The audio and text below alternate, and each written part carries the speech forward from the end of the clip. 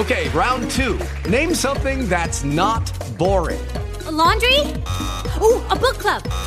Computer solitaire, huh? Ah, sorry, we were looking for Chumba Casino. That's right, ChumbaCasino.com has over 100 casino-style games. Join today and play for free for your chance to redeem some serious prizes. ChumbaCasino.com. No purchase necessary. Void where prohibited by law. 18 plus terms and conditions apply. See website for details. Blog Talk Radio. It's already done.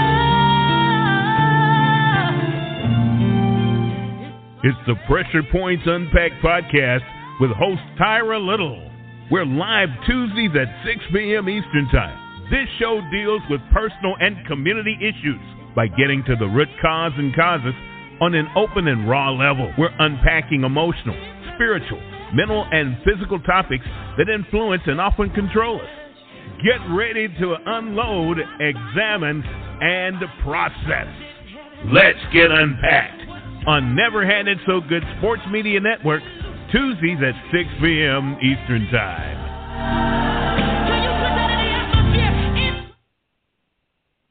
Hello, and welcome to Pressure Points Unpacked podcast, where I'm your host, Tyra Little, and we're transforming Tuesdays physically, mentally, spiritually, and emotionally. Today we have with us Councilwoman Tameika Issac-Devine. So, Tameika, I want to thank you for taking the time out to come on the show today. I know you're very busy with this election coming up, and I know you have a lot of things that you could be doing and a lot of other places that you could be right now, but I thank you again for taking time out just to have a candid conversation with me. So welcome to the show. Well, thank you so much for having me. Yeah, we're 21 days away from Election Day, 3 weeks from today, but I certainly am honored to be able to share the mic with you and just have a really honest conversation, because that's what my run and that's what my service has always been about, is about the community. And so shows like you to be able to discuss community issues on a real level is very needed, and I'm glad to be here. Thank you. So, speaking to that, Tameika, how long have you been with City Council? Yeah, I was elected in 2002, so I have been serving for 19 years as an at-large member of City Council, and at-large means I represent the entire city, just like the mayor. Wow. That's a long time. That's 19 years is a very long time, and it comes with a lot of experience. So I thank you for your service, definitely. Well, thank you. I've been honored to represent this city. I mean, the city that I love. Columbia is home for me. This is the city, that I was raised in, and it's the city where my husband and I have intentionally decided to raise our children. And so, I've always been raised as a person very community-oriented. I come from a very community-driven family. And so I was always taught that, you have to get involved to make the changes that you want to see. And so I didn't expect to really serve for 19 years, but when I first ran for office, I was really running to, be a voice for the entire city and certainly bring a different perspective. I'm the first African-American female to be elected to City Council, and at the time, especially us as Black women, we run our communities. I mean, we run our churches, we work in the community, we're moms and we're sisters, and so that perspective was missing from City Council. And so when I ran, that's what I ran, is to be a voice for everybody, but bring that lens. And 19 years later, I feel like I've still been very effective, but now the opportunity has arisen to run for mayor. So I'm now running for mayor to really just elevate the service I've given to this community and help build a vision, a collective vision to move this city forward. That's good stuff, man. Wow. And the first African-American woman for City Council, that's really huge, too. I mean, definitely you have a lot of experience here. So I want to say congratulations to you again. And then also wanted to say congratulations to you for the endorsement of Mr. Clyburn. That's huge. That's a really big endorsement. Yeah, thank you. I am so humbled to have Congressman Clyburn endorse me. You know, he doesn't usually get involved in local races, and especially for someone like him who knows all the candidates, you know, for him to weigh in and the way he did means a whole lot. But I think that also speaks to my experience and, my candidacy and being the right person to move this city forward. But particularly when he endorsed also Senator Kay Patterson, Representative Campbell Garvin, and Lonnie Randolph, Dr. Lonnie Randolph, who headed the NAACP for many years, Uncle James Sanders, who is a community activist. And so, although I love having Congressman Clyburn, and that was huge, for me, the bigger part was all of those men standing with me to say, hey, we support her, because I think a lot of people have made a lot about my candidacy, about me being a woman, and although I do think that women bring a different leadership to the table, and I'm excited and happy and proud that I'm a woman, but me, it's not about being a woman, it's about being the best candidate, and to have all of these men with so much experience in serving this community in different capacities to stand with me and say we support her was really huge. Yes. I saw some pictures from that. And even when I got a chance to stop by the Greenview community, just to see them out there with you also, it said a lot. And it definitely, speaks to the fact that they believe in you. That's really huge. So, a lot of times, Tameika, people really don't get an opportunity to know the individual candidate. And even though you've been in office, you've been in service for 19 years, a lot of times people only see the one side, she's a councilwoman, but they don't get a chance to really know the heart of who Tameika Issac-Devine is, the things that, we hear that you're passionate about the community, and I believe that, because you've been in service for 19 years, but I know you and I had a conversation with dealing with mental health, and just some of the things that we're seeing, and just around the world with dealing with mental illness. And so I just wanted you to get an opportunity to kind of share your thoughts about, because we have a lot of homelessness here, but just give your input and your take on how can, we better serve that area, because as we discussed before, a lot of times you see a lot of homeless people. There are some mental issues that's there, and they're not really being addressed. Mm-hmm. Yeah, no, absolutely. So, city council is a part-time job. Certainly I hope that I am elected the next mayor, and so my commitment is that I will be a full-time mayor, because that allows me, having that position allows me to not have my legal practice, but city council is a part-time position. So in my professional job, my regular 9 to 5, I guess you would say, is I am an attorney. But I don't work for a major firm or anything. I have my own law firm. I've been in business, which makes me a small business owner here in the city. I've been in business for actually 20 years. So I stepped out on faith when I was running for office the first time, and I really wanted the autonomy to be able to work for myself so that nobody could say, well, you can't do city council stuff on my time. So I decided to open my own business and partner with a friend from law school, and so I've been in business, a law firm, for 20 years now, and primarily my business is real estate. So I help first-time home buyers when they're buying their houses, but the primary part of my practice is mental health. And so most people are like, well, what does an attorney do with mental health? And what I do is I get a court appointed by the probate court to represent people who are experiencing mental health challenges, whether it be thoughts of suicide, or bipolar, schizophrenia, or, some kind of MS for diagnosis of some kind of mental health issue. And so what I do is I represent them just to make sure, number one, that the court system takes care of all their rights, but also that they are cared for if they are not if they lack the capacity to make decisions on their own. And so this is where my professional life and my public service life intersect a lot, because a lot of the clients that I represent are unhoused citizens who are living on the streets. They're dealing with mental health issues. They're dealing with substance abuse issues, and so they are homeless due to a lot of those things. And so, I know you and I had a conversation about the fact that there's so much stigma on mental health, especially in the African American community.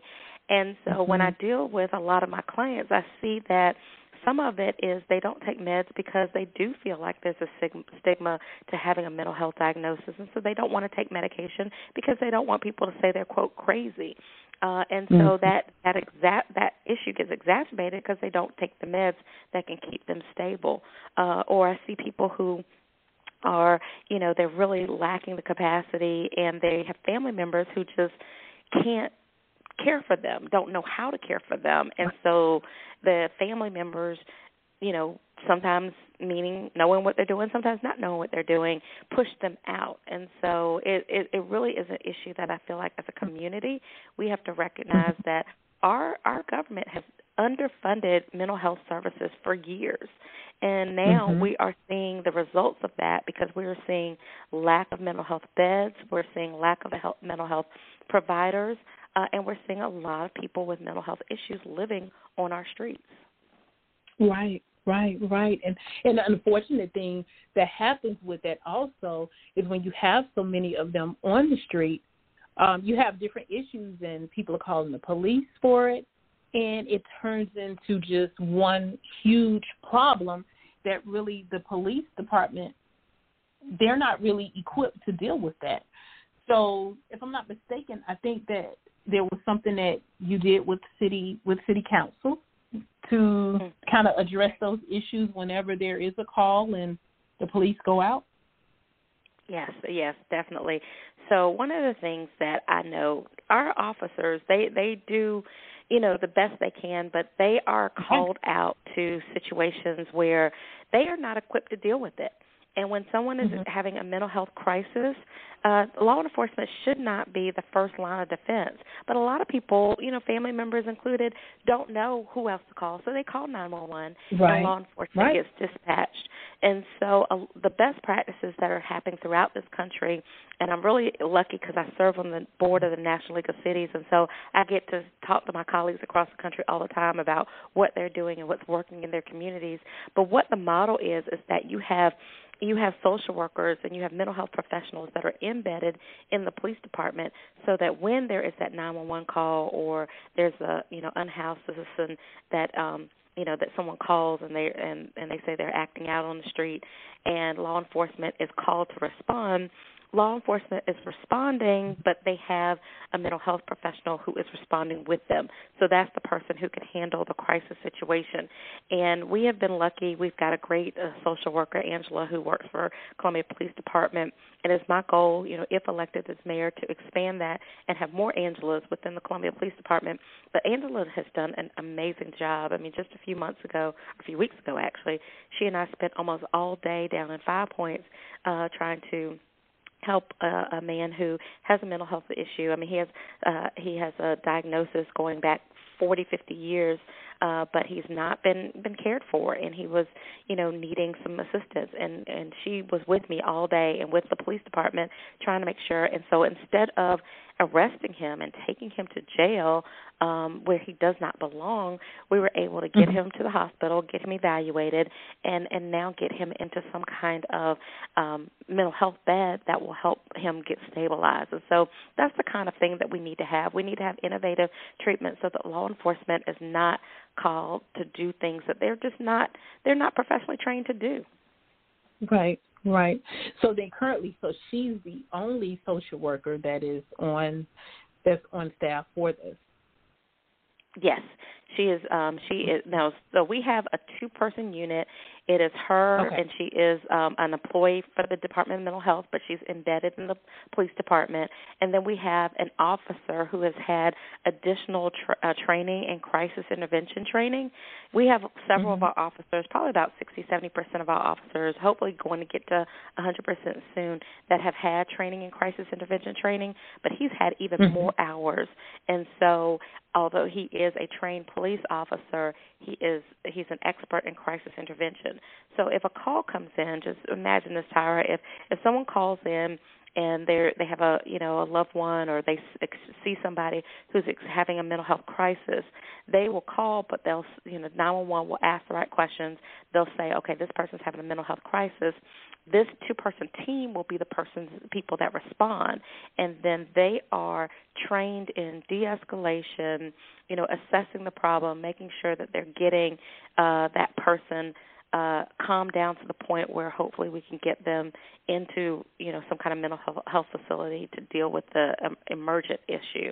And so it's only a 2-person team right now. That's better than we had 6 months ago.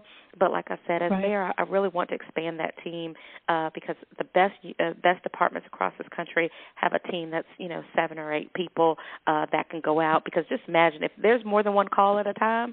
If Angela and the officer are one call, then that other call has to wait. So we do need to expand that team. Oh, yeah, definitely. It needs to happen.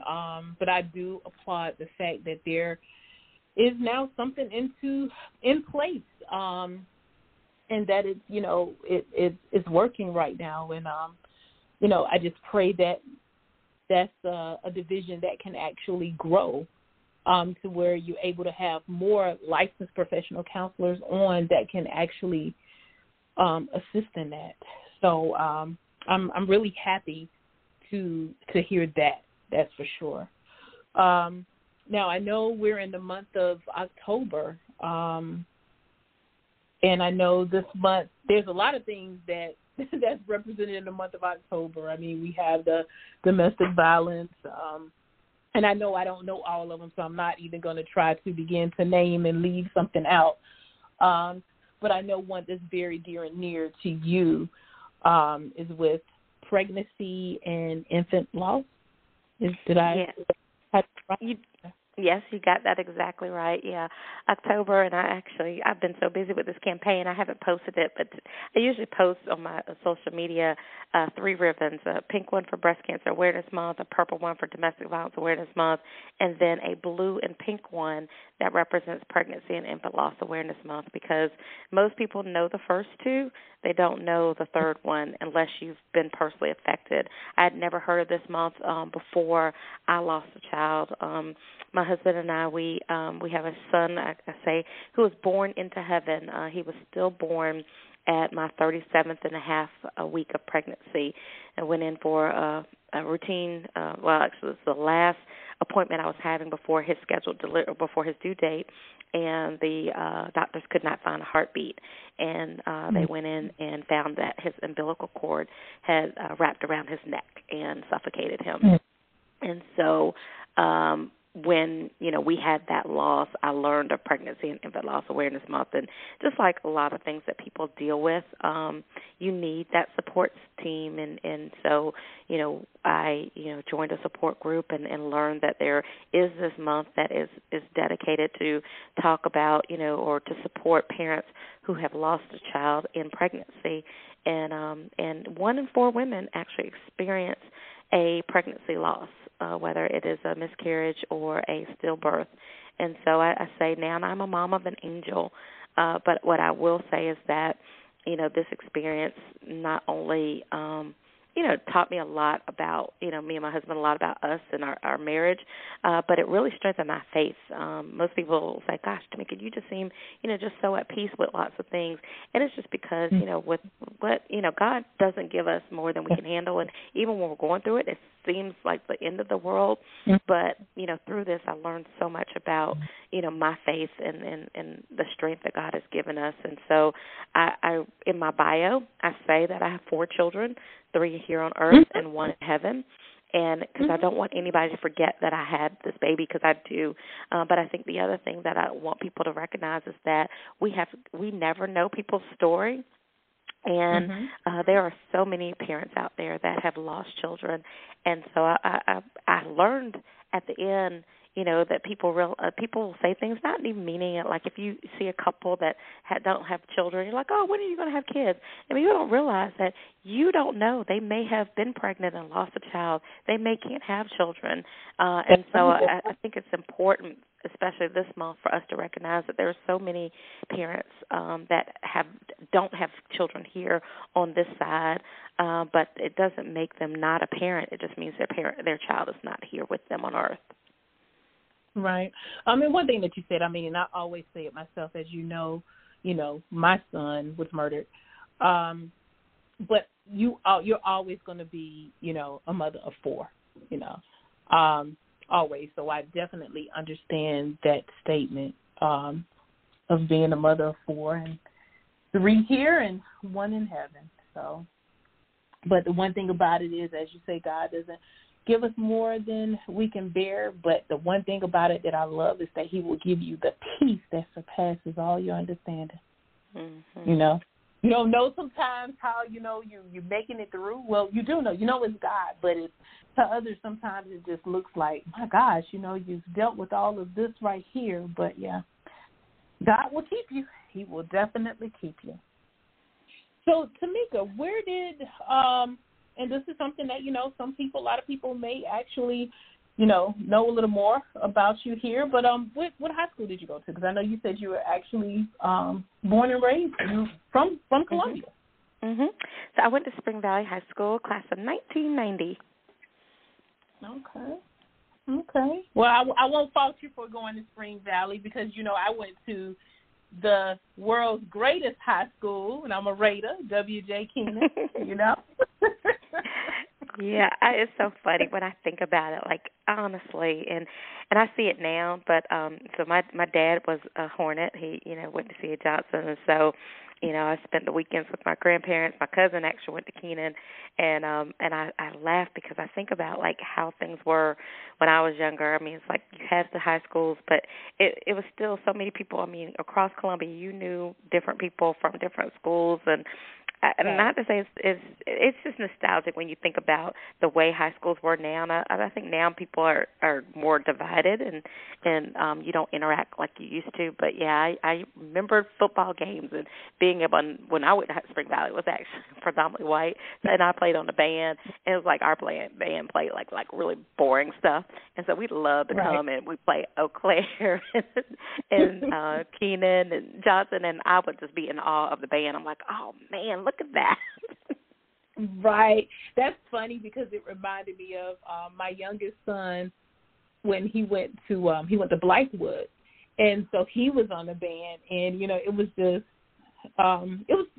the music was different and the things that they did, but the competition. But I will say this, band competition, that's just something that's really different, unique. I mean, I look at the band situation now, and it's like a whole production. I mean, they have, I don't know if they had them then with you, but they had tractor trailers that hauled all of their stuff all around. their stuff, and I was like, I mean, with the name of the school all on the side of it and everything. So I'm just like, whoa, this is really a big deal now, So, Tameika, I want to ask you if there's what is it that you would want the listeners and the constituents of the city of Columbia, just a takeaway about you. What is it that you want to share with the listeners about you? Well, great question. I guess what I would share with the listeners is that, I have been honored and humbled to serve the city for the last 19 years, and I think what that gives me is it gives me a great perspective on our city. It gives me great experience about the needs of the city and how the city works, and the ability to really be ready on day one to get things done. But what I will also say is that as an at-large council person, your role is so much different than the mayor. The mayor is the person who helps create the vision and then encourages and works with people to actually bring action to that vision. And so as an at-large council person, I've been doing the work. I've been, working in the community, building programs and designing things that help uplift all of our community. But as mayor, I'll have the ability to really promote inclusive and equitable growth within our city and use the mayor's office and the ability with the mayor's office to actually get things done. As a city council person, I mentioned we're part-time and we don't get staff assigned to us. So everything that I've done, whether it be the Mayor's Walk Against Domestic Violence or the health initiatives that we've done through Let's Move or the initiatives we've done with the young people like financial literacy or Together We Can Read, all of that I've done by myself without the support of having a staff while I'm still raising my own family and working a full-time job as a small business owner. But as mayor, I will be there full-time. I'll have a staff in the mayor's office that can help us implement. And so I really feel like we're at a crossroads within our city. We're going to have at least 3 new members of council, and we're at that point where we have lots of federal dollars that will be coming into our city. And so when I talk about building a police department that really is about investing resources in the community and not looking at just the criminal aspects of things, but really building our community. When I talk about addressing affordable housing or the racial wealth gap, all of those things, I have the desire and knowledge to get it done with the resources from the federal government and the experience I have as a leader of this city for 19 years. I'll be able to do it. So I'm excited, and I just hope that I can earn everybody's vote in 3 weeks from today, November 2nd, to get out and vote for Tameika Issac-Devine. And you can learn more about me at divineformayor.com. That's good stuff. Tameika, I definitely wish you the best. We definitely have to get out here and vote. And one of the things that I do talk about on this show is how once we get you all into office, as your constituents, our duties don't just stop there when now you're voted in. There's different things that if we have different points of views or we see things, we need to bring it to you guys. I mean, I'm sure that you can get some very good ideas, and I'm sure you have in the past from constituents, but we just don't get you in and just drop you. We have to help you guys when you're in these positions. And so, as you're saying, hey, we need to get out here and vote November 2nd, and, I wish you the best. And once again, I thank you for taking time out to come on the show. And you guys, let's get out here and vote. This is a big election. I mean, and when you look, we have a lot of people. We're here talking with Tameika about the mayor election, but when you look at the fact of how many people we have running for this at-large seat, we really have to do our homework and hone in and make the best decision possible for all of the seats, but we've really got to get out here and vote, you guys. So this is Pressure Points Unpacked, and I'm your host, Tyra Little, with Tameika Issac-Devine. And November 2nd, you guys, we want you to get out here and vote, and just know, hey, early voting has already started, so you're welcome to go down. It's 2020 Hardin Street. That is, I did give the right address, didn't I, Tameika? Nope, 2020 Hampton Street. 2020 Hampton, yeah. Yep. The corner. But it's right on the corner of Hampton and Hardin. Yep. Oh, about to send you to the wrong place, but hey, you get down there, you know where it's at. All righty. Well, thank you so much, Tameika. Thank you, and thank you so much for this amazing platform. All righty, and hey, we'll look forward to hearing what happens on November 2nd. Thank you. Thank you. It's already done. It's already finished. I'm already qualified. It's already finished. It has been established.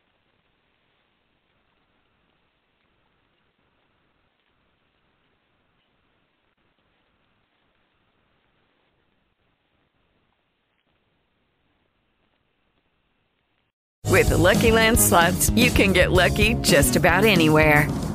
This is your captain speaking. We've got clear runway and the weather's fine, but we're just going to circle up here a while and get lucky. No, nothing like that. It's just these cash prizes add up quick. So I suggest you sit back, keep your tray table upright, and start getting lucky.